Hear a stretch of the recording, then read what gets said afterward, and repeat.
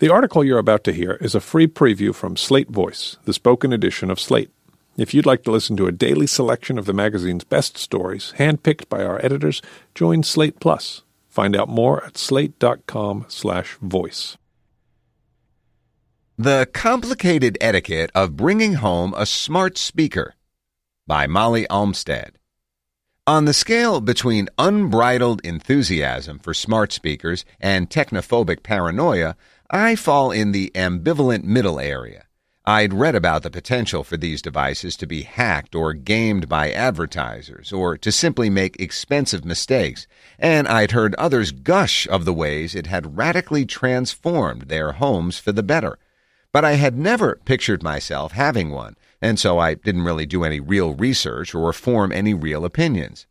But on one evening in May, I found myself unwrapping a brand new Amazon Echo, a startlingly generous grad school graduation gift from a family friend who I hadn't seen in years. Once I overcame the discomfort of receiving such an expensive gift, I started imagining it as a kitchen aid, handling timers and music and recipe questions as I chopped vegetables. Cooking would become so stress-free, I thought. I carried it, still in its box, upstairs to the living room, where two of my roommates were watching a movie. I expected them to be excited. "Look what we got," I said. They were not excited. It was creepy, they said. They didn't want something in the house that could spy on them. I feebly tried to argue that their phones were likely already listening to them anyway, that it was the same technology, but they held firm. They sensibly told me I could place it in my bedroom. I could not see its use in a bedroom, and I have to admit, was unnerved by putting it in such a personal space. So I carried the box downstairs and slid it under my bed, where it remains and will remain for the foreseeable future. I was momentarily angry, but I shouldn't have been. They have every reason to want to feel secure in their home. But I did wonder if others had made similar miscalculations that might have blown up in more dramatic ways.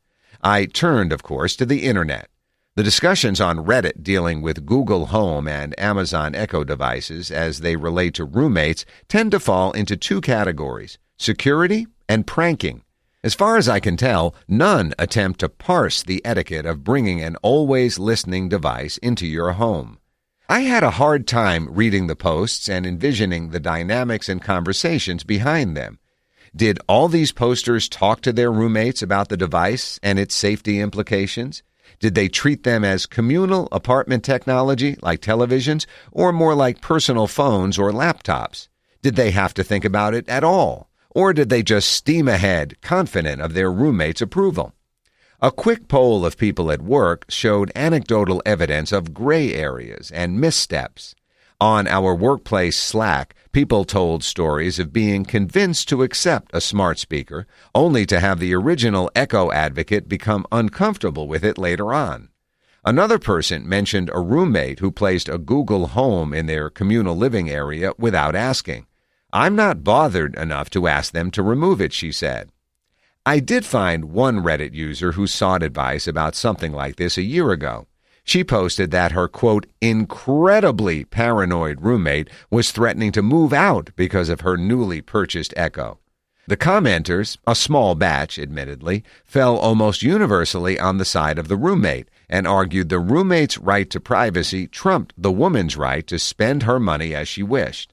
I have to agree with the commenters. The best roommate relationships are based on communication, compromise, and respect. If you're an oboe player, you should negotiate with your roommate when, if at all, playing an instrument would be acceptable. Your musical passion likely gives you a valid stake in a discussion about your roommate's needs for peace and quiet. But when it comes to the argument over having a smart speaker versus not having a smart speaker, the two sides are not comparable. While the online services, platforms, and products we use every day peddle our information in ways we often find creepy and invasive, by choosing to use them, we consent to give our information. We're at least nominally controlling how we give it. By placing an Echo in your house, you're consenting to the possibility, if unlikely, of your information being gathered at all times. If you make that decision for yourself, that's fine. but it's unreasonable to pressure someone into consenting, even if you think their concerns are absurd or paranoid.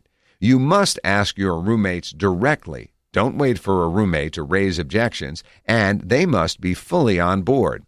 If they're fine with it, you should probably still have follow-up conversations to lay the ground rules, much as you would with throwing parties. Do you alert house guests to the presence of a smart speaker? What rooms are you comfortable placing it in? Will you establish times or circumstances in which the device should be unplugged? As you dive into your holiday shopping, you should also bear in mind that when you buy a smart speaker as a gift, you need to remember the home it will affect, not just its owner. Even if you're confident your friend or loved ones would be thrilled to receive a Google Home, check first if they have roommates. If they do, you probably shouldn't buy it for them. I appreciated such a generous gift from my family friend, but I know she'd be disappointed and likely frustrated to know her money went toward an item boxed in with my summer clothes and old textbooks. One day, I'll move it into a new place where I can own a cat and hopefully use my Echo. It might be outdated by then, but I'll have no one to resent for that. Future Tense is a partnership of Slate New America and Arizona State University.